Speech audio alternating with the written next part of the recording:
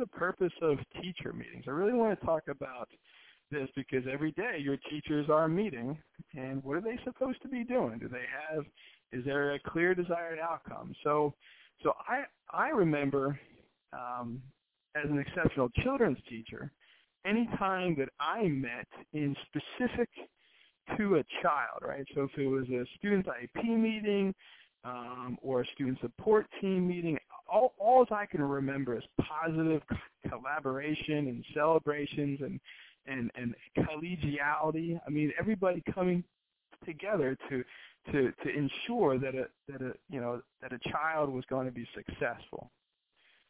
And I also remember being in teacher meetings where there would be 4 or 5 teachers around, and I'm not really sure we knew what we were supposed to be doing, but there wasn't a lot of collaboration. It was more co-collaboration, right? It was either complaining or venting or watch looking or, we didn't really have smartphones then, but I'm sure there would have been a lot of that, type of off-task behavior. So how come it was different? Right? So I try to reflect, why was it different? Could it be the fact that we were so focused, so student-centered, so data-driven on a particular child that it really brought us all together, that we utilized the data to make decisions and to not only help the child but also help ourselves be better educators? That was kind of the conclusion I started to come to.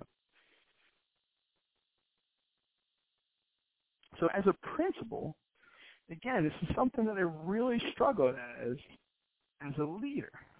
As a leader of a school, what were the purpose of our meetings, right? I created a schedule so we had consistent vertical opportunities and horizontal planning meetings. We did grade levels, we did content area, but I wasn't necessarily seeing any results because I really didn't have a plan. I didn't realize that teachers necessarily didn't know how to collaborate or what they were supposed to be talking about or what was their time together for. I really, really struggled with that. What do teachers talk about at their meetings? What kinds of meetings do we have? Who leads these meetings? How often do they meet? Who holds them accountable for what comes out of the meeting? Like, I do remember kind of doing all those accountability pieces and having them send me their notes, and I would sit down on the meetings, and that's when I really realized it. But they just don't talk about it. This just isn't productive for anybody. So remember when we talked about our 6 types of culture, right? And we aim for a collaborative culture. We're always aiming for that collaborative culture. And some of the signs are teachers are given time to discuss student achievement, spend time critically analyzing one another's practice. That's interesting. Teachers are given time to discuss student achievement. Okay, hit that. And spend this time critically analyzing one another's practice. That was definitely not happening at any meeting I've ever gone to. Teachers seek out opportunities to observe and discuss what other teachers are teaching. This is something that we did. We had a critical friends group that was really, really effective at 2 of the schools that I was at, and we'll probably talk more about that another time. Teachers are expected to participate in decisions concerning students. I love that. Teachers are expected to participate. Right? When I remember as a first-year teacher, I was basically at a lot of meetings just because I was the EC teacher, right, or because they needed an LEA or whatever it was. There were no expectations put on me. When I tried to participate, I was usually told to be quiet. Right? So I love this collaborative environment. Teachers are expected. Teachers are very interested in their colleagues' opinions concerning instruction. School leaders challenge ineffective teaching and encourage teachers to do the same. Any teacher can talk about another teacher about their teaching practices. Okay, so you get the idea, right? So there was, remember we had all those, descriptors of what collegiate, what collaborative environment looks like. So as school leaders, we need to create a leaf of student achievement. However this is defined at your school, that is the responsibility of everyone. right? We need to create a belief that student achievement is the responsibility of everyone in the school.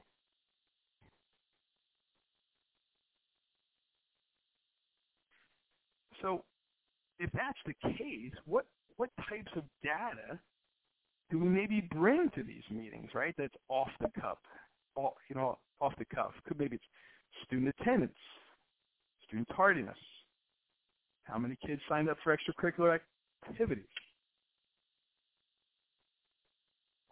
In an elementary school, the goal might be that every teacher knows every child, and every teacher knows every family. I mean, there's so many other pieces that we can bring when we start to understand that student achievement is the responsibility of everyone. But without collaboration and collegiality, really data use is impossible. But to make it effective, healthy conflict is essential. And we talked about healthy conflict when we discussed the 5 dysfunctions of a team, right?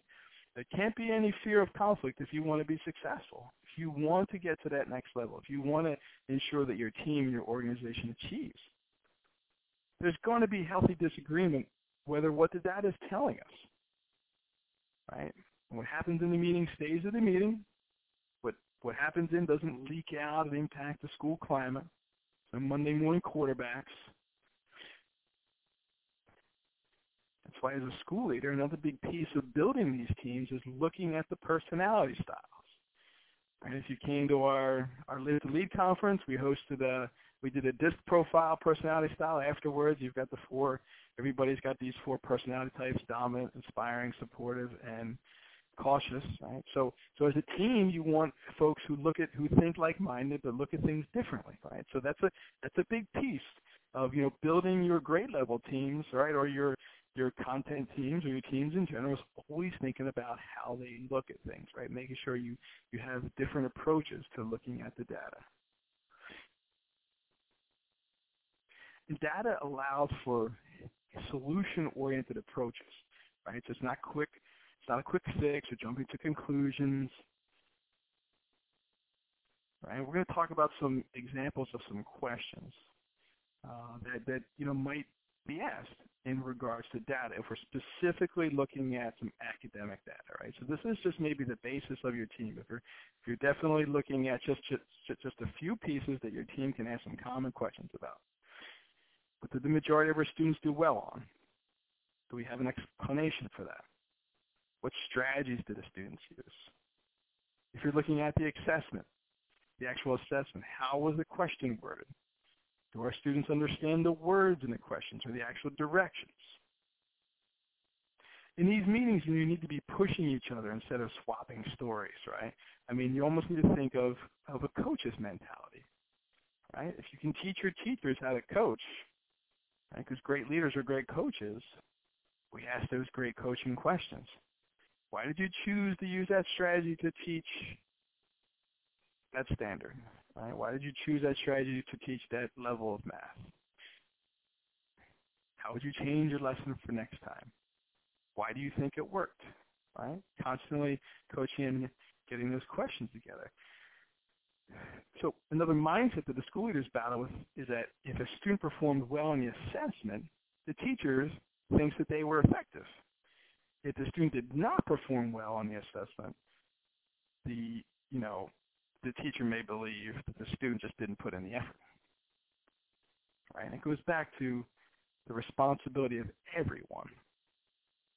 Student achievement is the responsibility of everyone. So those are just a couple of examples of some very general questions that you may find in a team meeting, right? In a team meeting. However, Richard DeFore, who's an incredible expert in differentiation, in last month's Education Leadership, wrote this article about the implementation of PLCs, professional learning communities. So I looked at my questions, and I was reading this article, and I compared these two, and I was just blown away when he said that to have a truly common approach to looking at data in teams, his 4 questions were very similar to the ones I shared, but these are the 4 that we're going to focus on during this teaching. Which students were unable to demonstrate proficiency on the assessment? Number 2, which students are highly proficient and would benefit from extended or accelerated learning? Number 3, did one or more colleagues have excellent results in an area where my students struggled? What can I learn from them to improve my own practice? And number 4, is there an area in which none of us achieved the results we expected?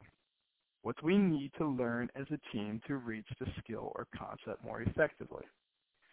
I'm going to share these 4 questions. I'll send them back out in the email.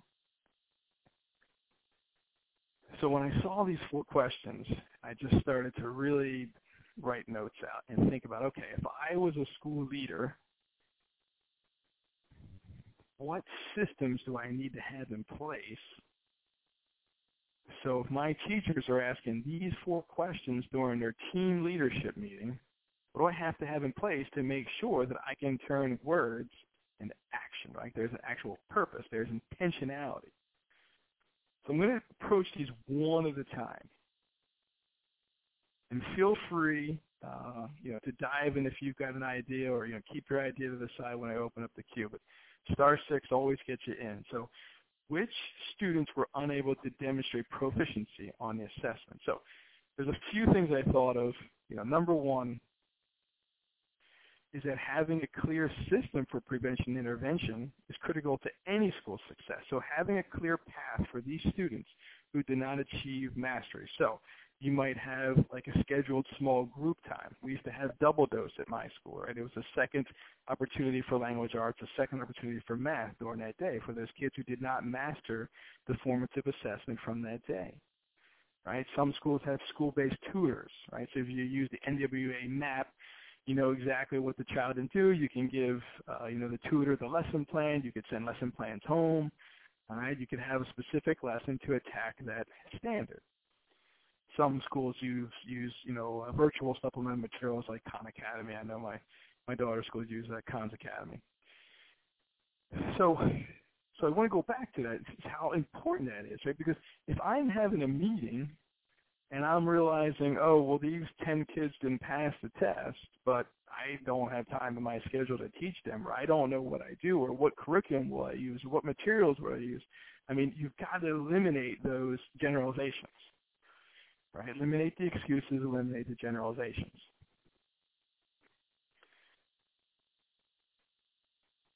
So if the school doesn't have these systems in place, the team will more likely either reteach the lesson to all the students in a large group, right, which is boring 90% of your kids probably, or worse, just move forward simply because they're unsure of what to do next.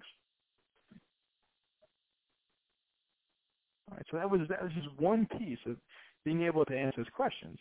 And then I even thought about, well, gosh, it even goes to a deeper level. This would mean that the entire grade level or the entire content area specifically talked about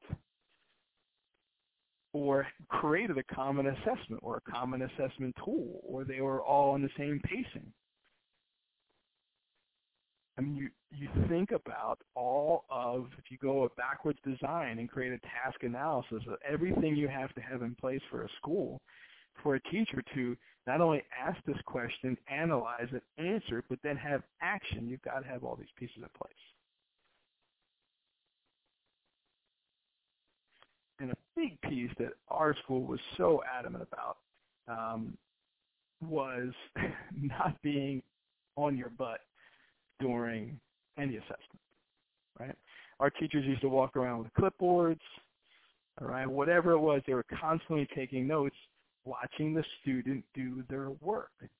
And if there's not a common expectation of students showing their work, you'll never know where the common mistakes are. You'll never have a great understanding of where you need to specifically remediate the child.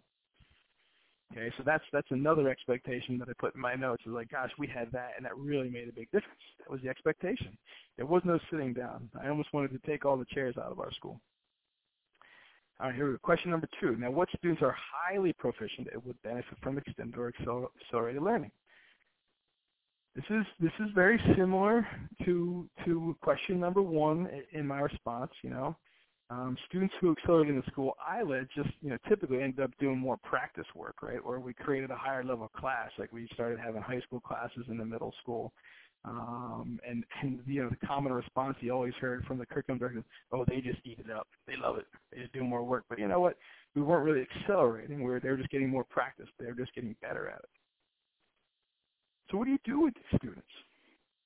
Again, first and foremost, you must be intentional. Intentional with your high-level achievers as you are with your low-level achievers. Again, the school could schedule a daily time, 40-minute intervention extension blocks for language arts and 30 minutes for mathematics every day. Right? Enrichment would probably be more likely an inquiry-based, collaborative projects, problem-solving, independent work, just anchor activities. I mean, it could be at a whole different level. And for questions 1 and 2, this takes a team for planning and support that range from your exceptional children's teachers to your curriculum coaches to tutors and everybody that you've got in place. All right? It's a collaborative team approach to being successful. All right, so any comments or feedback on 1 or 2? I'm actually going to unmute. We don't have a lot of folks on, but so you have it. If you want to mute yourself after I unmute you, go right ahead. But anybody who wants to chime in on those first 2 questions, or maybe something you did at your school that you led that made a difference with those 2, those high-level learners or those students who did not quite master the assignment.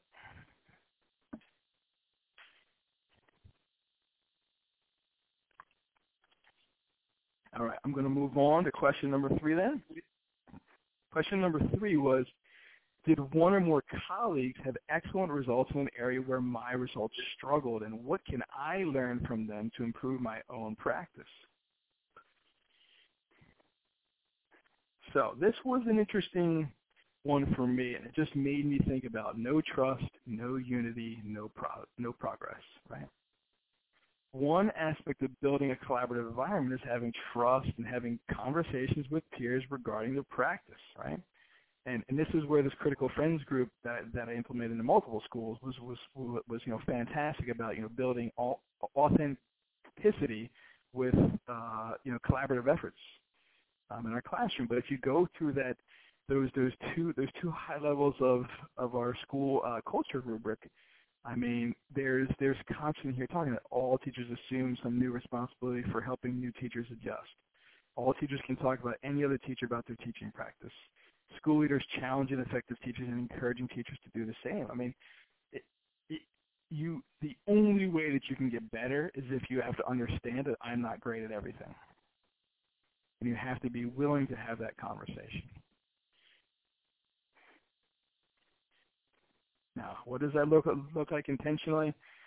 One great school that I think about, Community School of Davidson. I know I talk about them a lot, but CSD, I have sat in collaborative meetings there that have had 14 folks in it, vertically and horizontally, specifically talking about each individual child, having common assessment, having common unit plans, because they loop with their students from grades K to 7, and they're constantly building the curriculum over and over, and these teachers have been there for time, and the whole school is based upon relationships.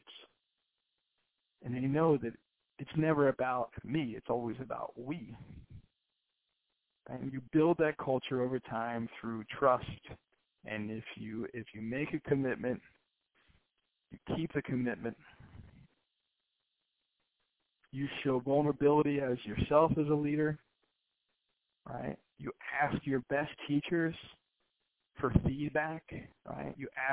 You make decisions based upon your best teachers. You ask your best teachers for feedback on your performance as a leader, how you lead meetings, how can you improve faculty meetings, how can you improve teacher feedback sessions, I mean, whatever it is, you create that environment. Let's go to question number 4. Is there an area which none of us achieved the results we expected? What do we need to learn as a team to reach the skill or concept more effectively?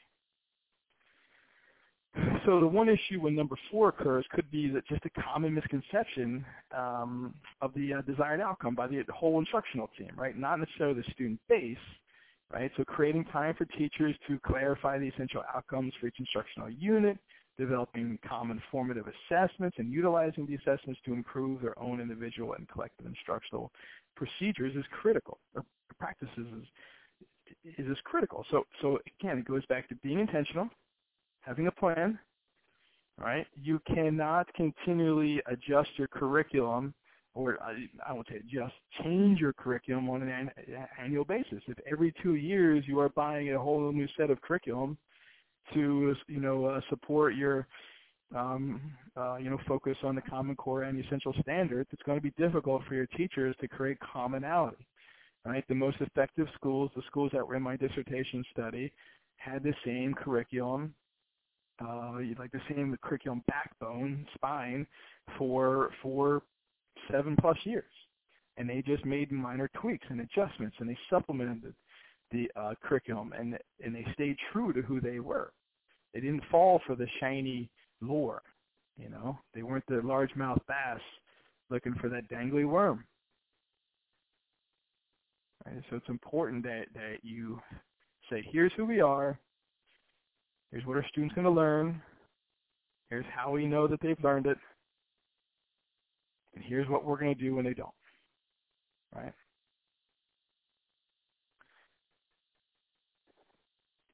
So how can this occur? And again, I'm going to go back to Community School of Davidson because, from what I saw, and I know this happens in other schools, but they have these unit boxes, right? So these unit boxes that continuously be developed every year, because remember, they're looping, right? So if I'm in kindergarten, if I'm a K1, when I'm in kindergarten, I got my kids, and then I go to first grade, and I take the first grade unit boxes, and I see what's there, and I add my thoughts and my and my team's efforts, and then while I'm there, the first grade teachers back in kindergarten, and they've learned a lot over the year, and they're like adding to the curriculum. So you're creating commonality, right? So one thing that we realized, if you're a school that has heavy turnover, you need to have a plan for common curriculum over time, common lesson planning over time, because teachers leave, right? And most of the times when they leave, great ideas and great lesson plans go with them. So it's important to, establish some sort of ongoing, sustainable curriculum development plan.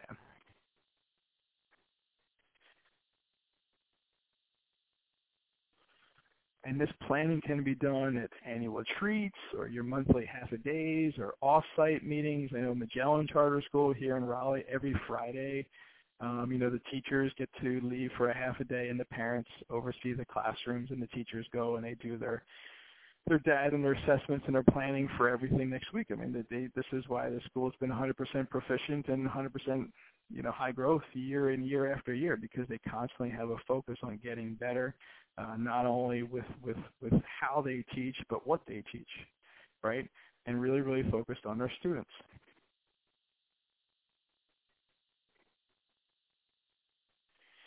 So the author, Richard Kaffour, mentions a critical caveat to this work, to doing this effectively, right? To being able to implement a professional learning community focused on these 4, questions. And again, you don't want to just say every agenda is these 4 questions, but if you have a team that's struggling, this is where you can start, right? You can start and grow from here. So he said, and I just love this point because it's so important. He said, when schools utilize PLCs effectively, they are certain to improve student learning. He warns, however, you can develop stronger curriculum, common assessment tools, stronger school schedules that really focus on systems for prevention and intervention for students. But what schools fail to do is utilize this evidence of student learning to improve the overall teacher's ability to instruct and lead classrooms. And that really opened my eyes, right? What of our data do we use to get better as a teacher, right? We definitely use, data to change our lesson plans, right? And that's, getting better as a teacher. But when I think about the greatest teachers, they are these incredible human beings about building relationships and rapport and identifying with every child and holding everybody accountable and holding themselves accountable. Right? They're there, they're nurturing, they're developing, they're lifelong learners. How do we use data to get to that point? Right?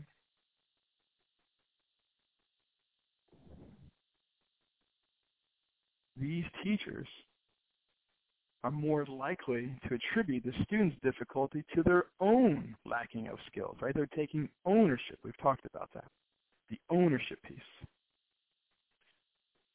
It reminds me of the law of the mirror, right? We've talked about that. How do we lead ourselves? How do we look at ourselves in the mirror? Are we willing to accept that constructive criticism? Are we willing to, spend that Saturday afternoon diving through research literature? Are we, willing to really not just analyze our data in a sense of who got what wrong, but looking at every question, spending time with the student, looking at their work, saying, why did you answer it this way? Tell me what strategy you used here.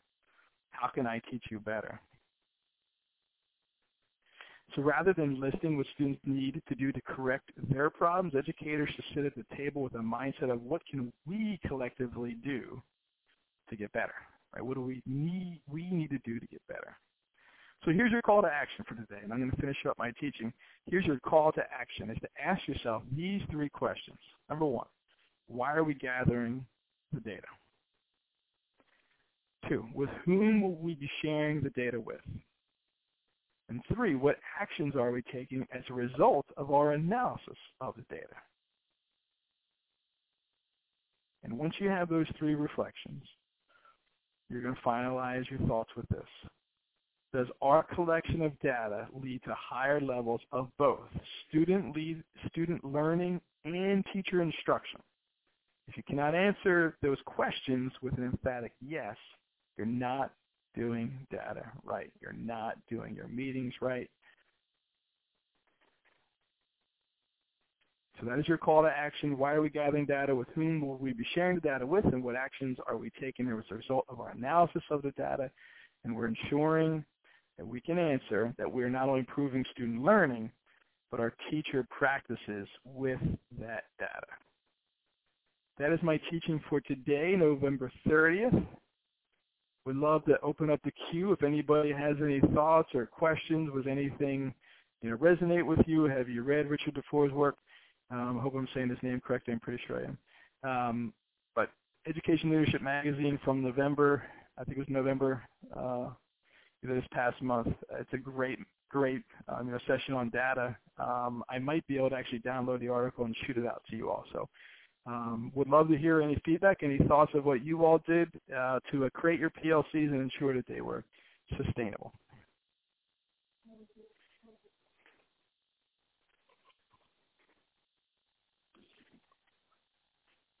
Well, I think, Tom, the point that you made about taking action on the data is so very important.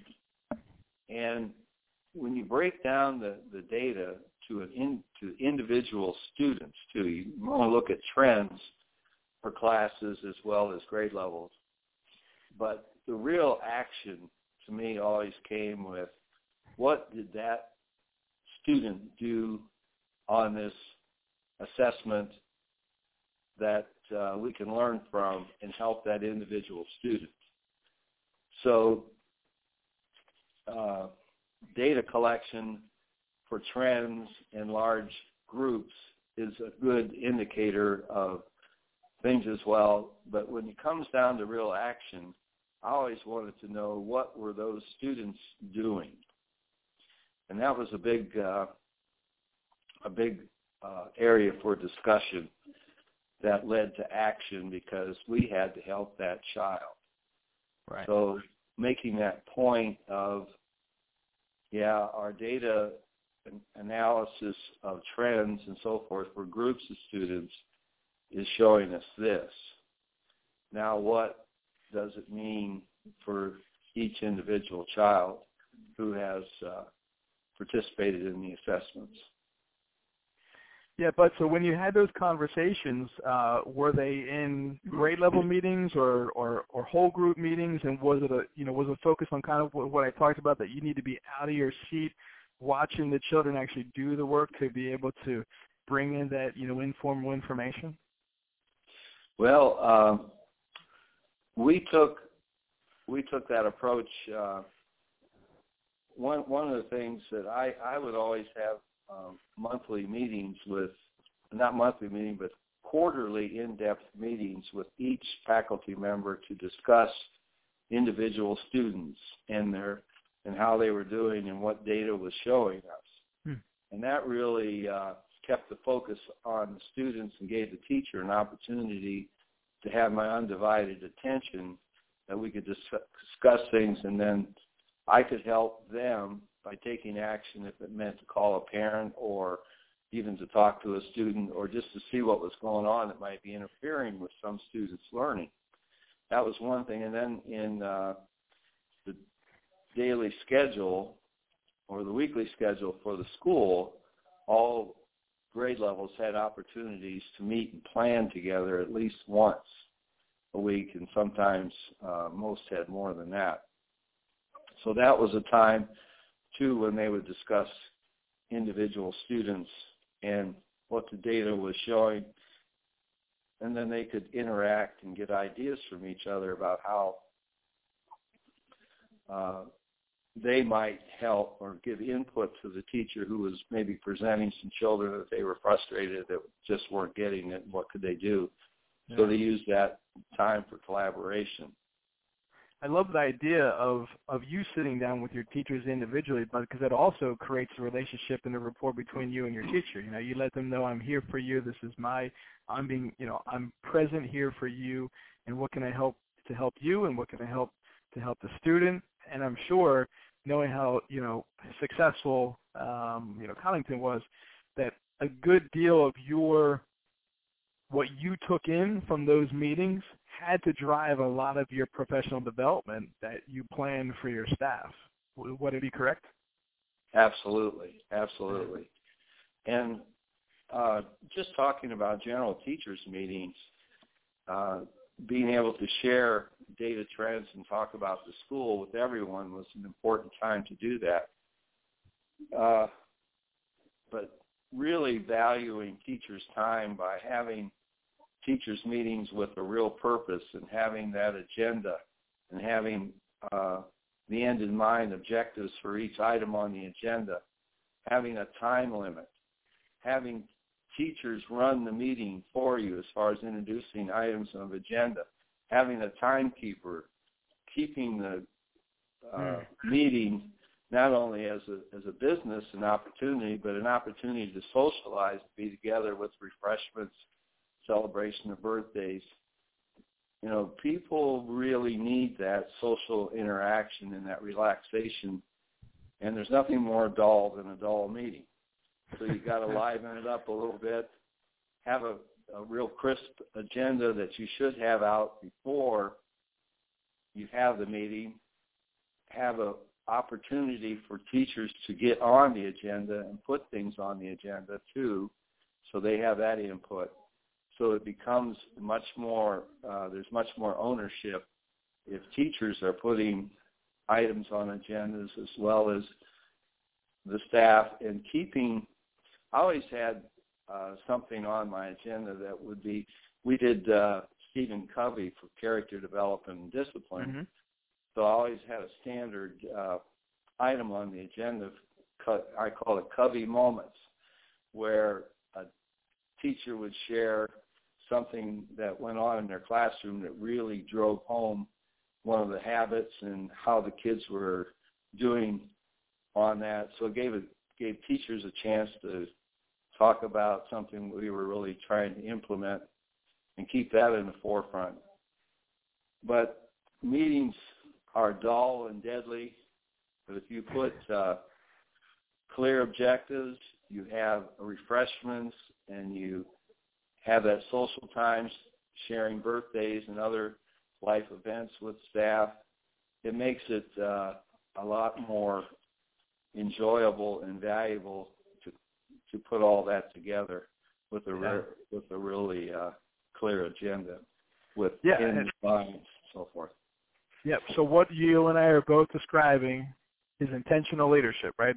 It's everything is intentional from the agenda to the snacks that you bring to maybe whatever if you do like a brain gym activity or just something, because there's a human purpose beings. behind it. Yes. That's right, and I love what you said. Human beings, need that social opportunities. They need that feeling that they're loved and they're welcomed and they have an opportunity, and then that just breeds the culture of. So are little humans, right? The ones that we lead on a daily basis are why we get up every day to lead these children. So what are we prepared to do, to get ourselves better so we can make them better? So excellent insight, Bud. Thank you so much for sharing. I love it. So and we are so looking forward to spending some time with you later this week. So, well, fantastic. Yeah. All right. Well, let's